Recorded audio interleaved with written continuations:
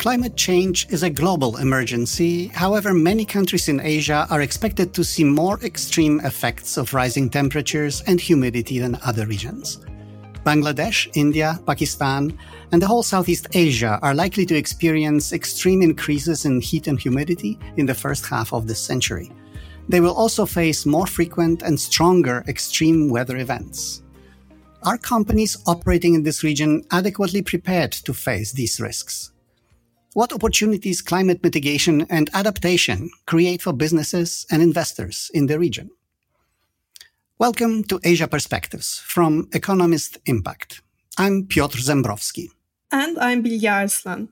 This is the third episode in a 5-episode series, Sheltered from the Storm, Investing in the Era of Uncertainty. In the first episode, we looked at the trade disruptions due to the COVID pandemic and the realignment of global supply chains. The second episode focused on the dominant role of China in Asia's economy and the effect its slowdown may have on the region. Today, we focus on climate change, on the risks that it presents to the economies in Asia, and on the business and investment opportunities that arise from climate mitigation and adaptation efforts. The podcast series is supported by Equities First. The opinions of our guests are their own and editorial control remains with Economist Impact. We have two guests today, both of whom have extensive experience in sustainability as well as investment analysis and management. Aurelia Brich is Director of Sustainable Finance and the Head of Climate Risk at Sustainable Fitch, an ESG ratings provider.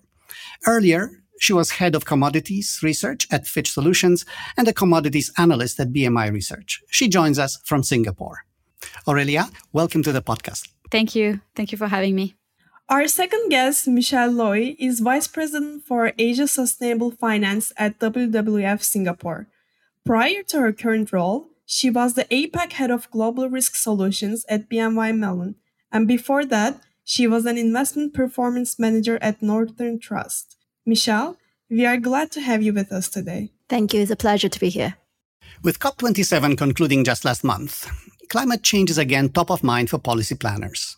Its biggest outcome is the breakthrough agreement on a loss and damage fund. The fund will be used to compensate developing countries that are particularly vulnerable to adverse climate effects. The details still need to be worked out, but is there anything that we can already say about how it will affect Asia's economies? In regards to Asia Pacific and the loss and damage deal, it is a historic deal. Really a ray of hope, a welcoming step, but it's really long overdue. It's been 30 years in the making. Really, countries should move faster to reduce emissions because without rapid and deep emissions cut, we cannot limit the scale of losses and damages.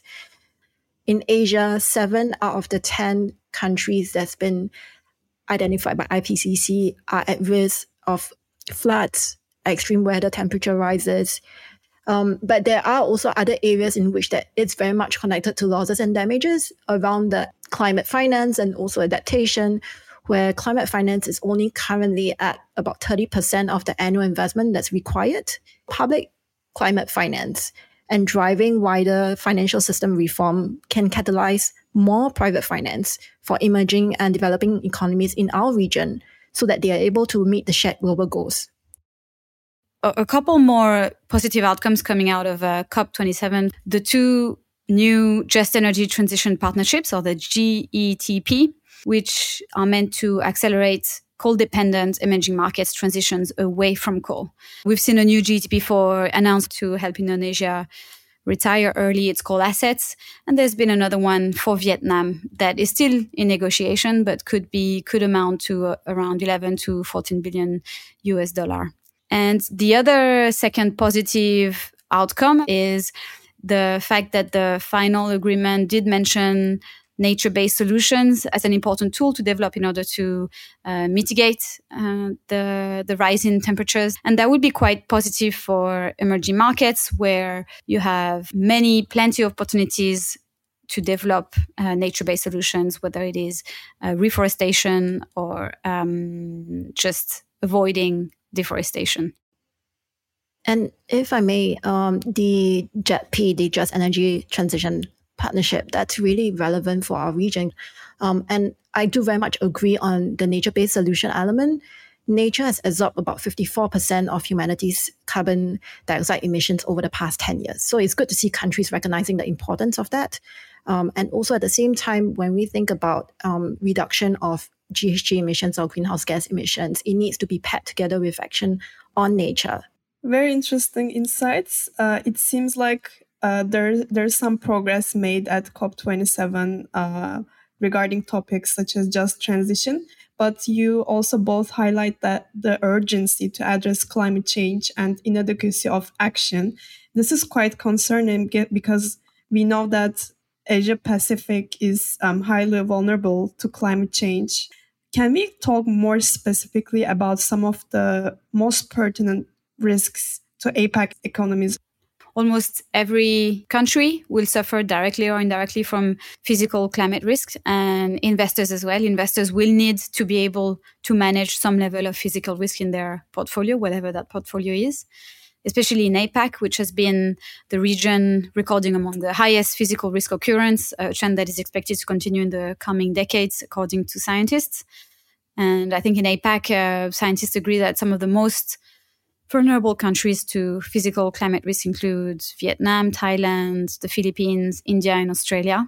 But no countries will be immune because, for example, the negative impact of droughts or heavy rains, etc., on one country can have repercussions on supply chains, can have repercussions on the electricity supply of other countries. So it is a very worldwide issue.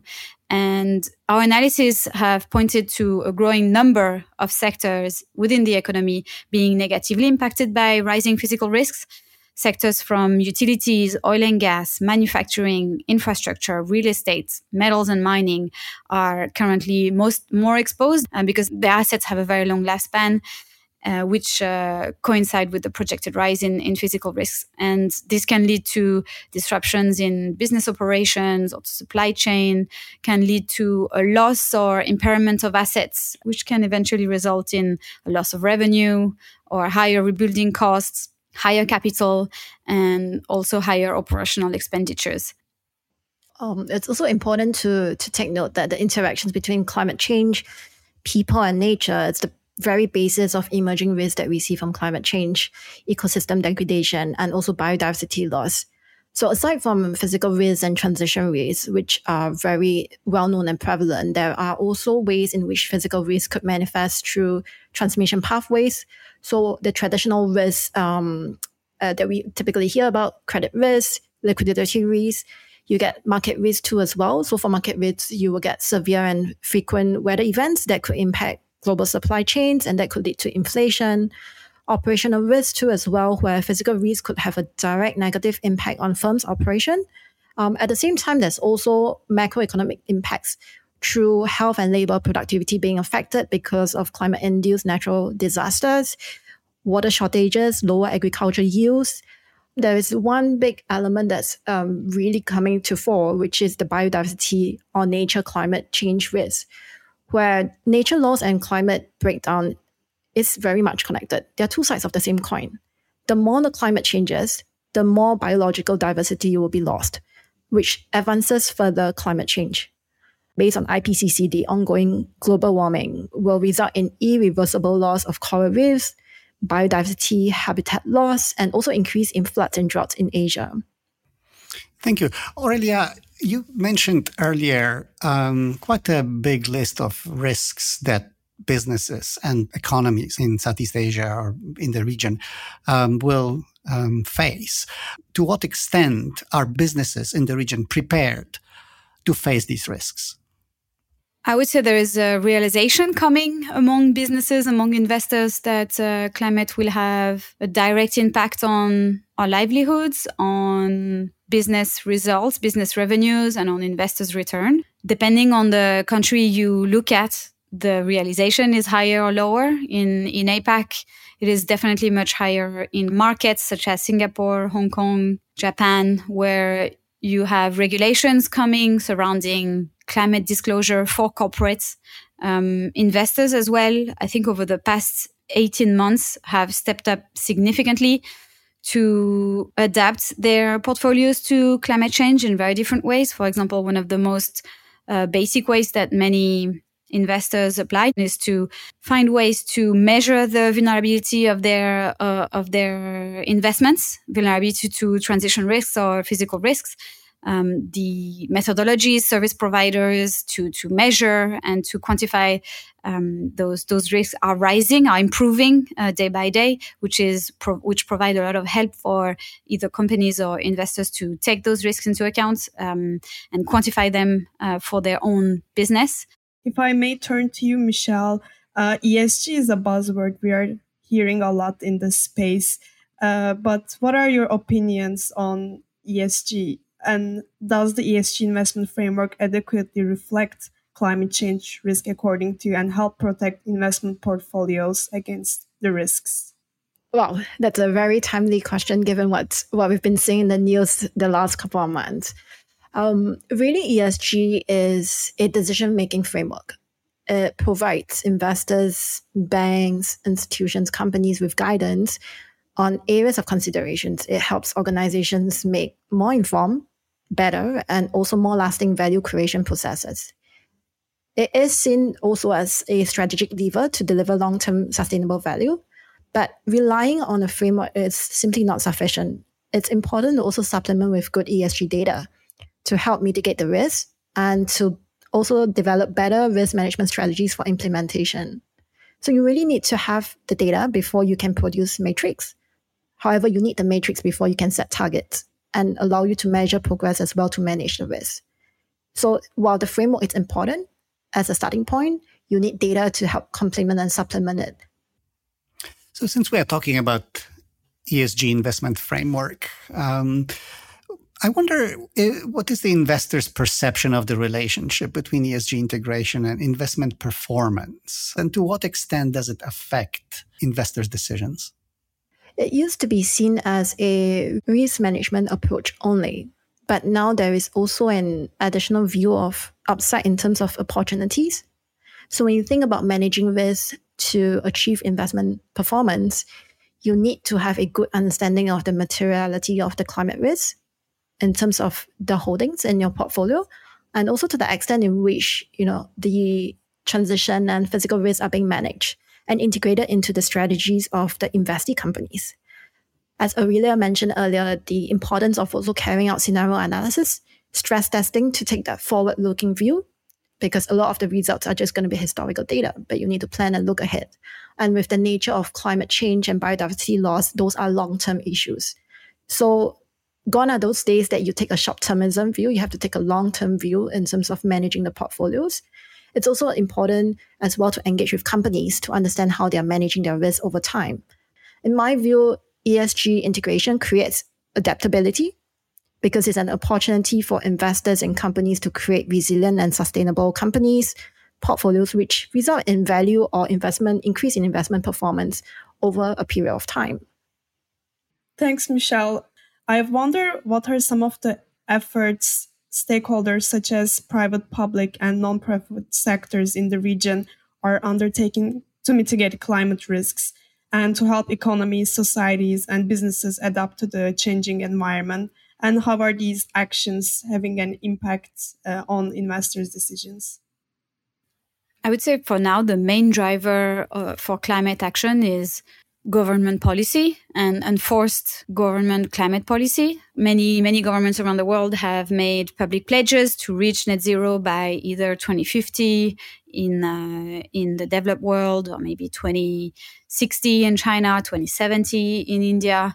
They have put together a nationally determined contribution, which usually sets into law the climate targets.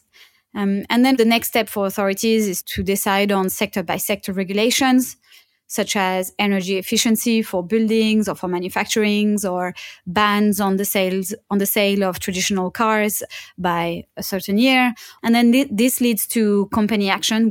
So there will be a lot more attention on what the progress those companies have made against those targets and against those transition plans.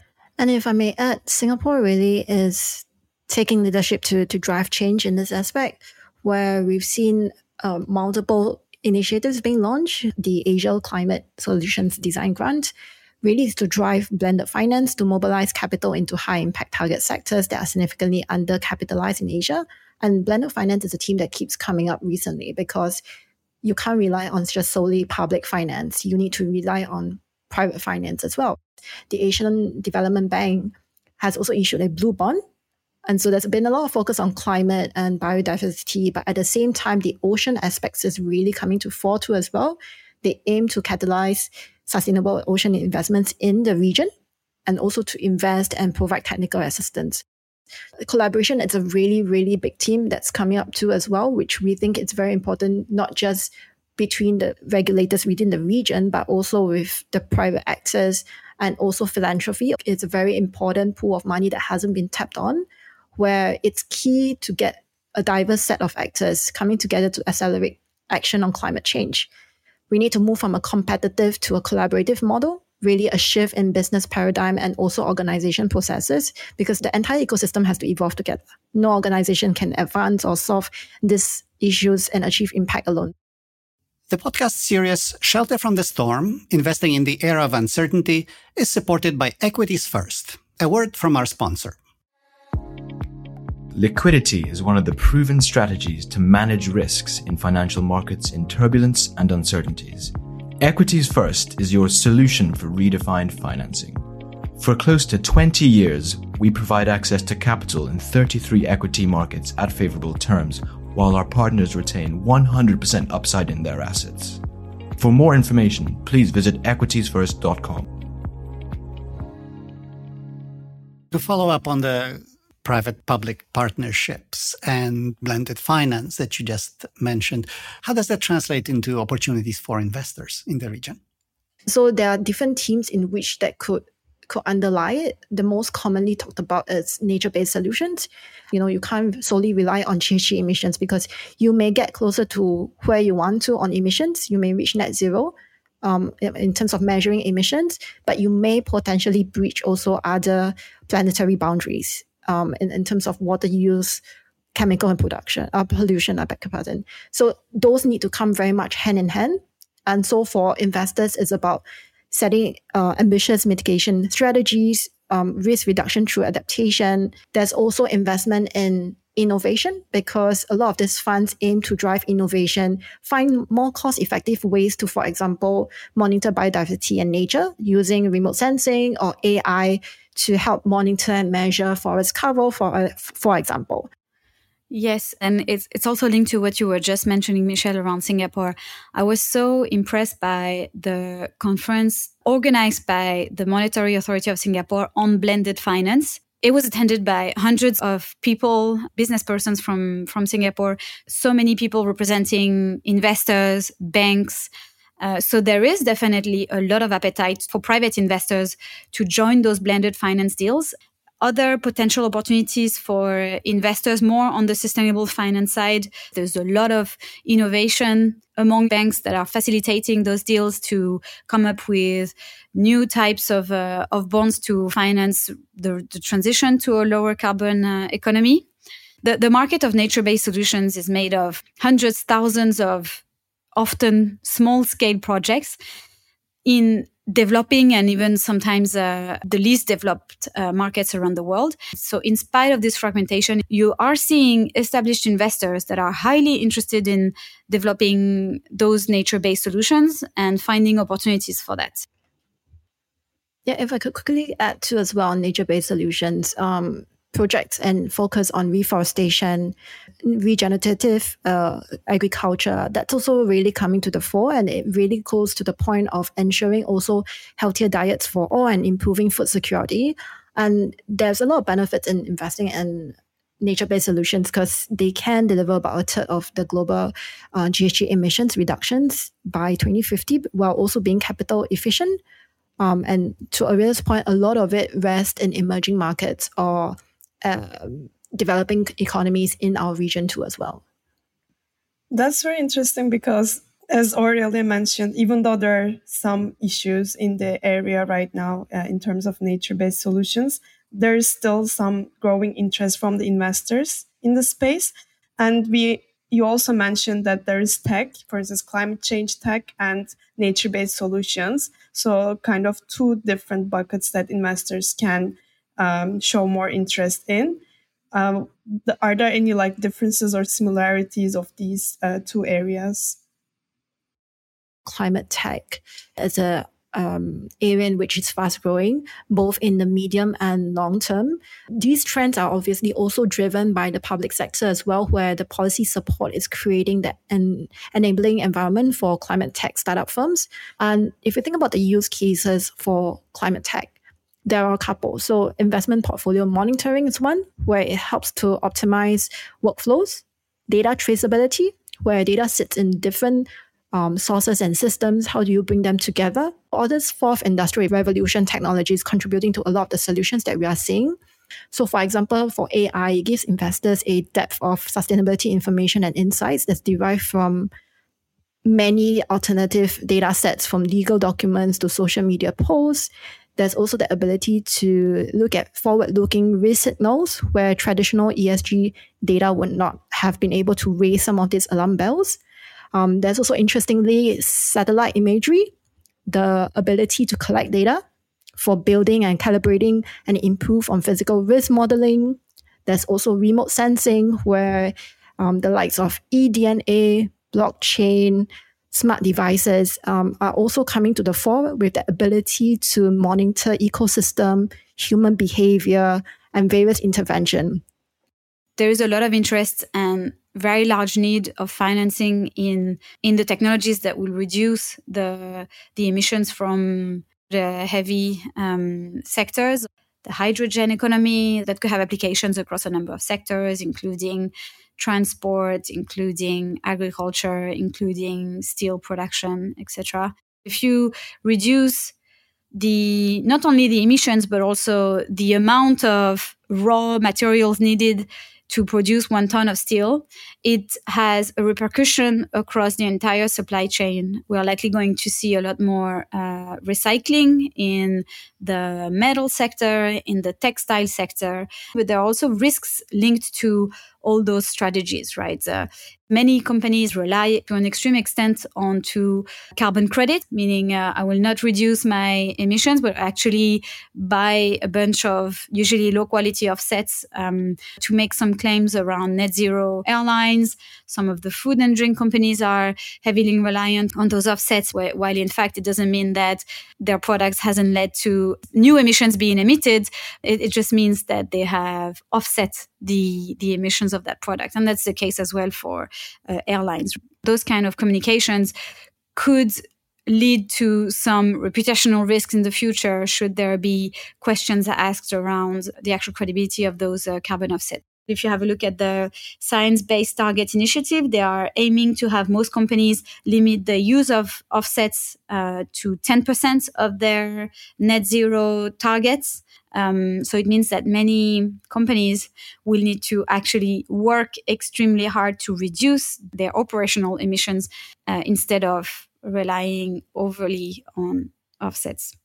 And if I may add, in terms of a mindset shift amongst the investors, that rebalancing of priorities and expectations needs to be there. Gone are the old ways of financial analysis and investment analysis.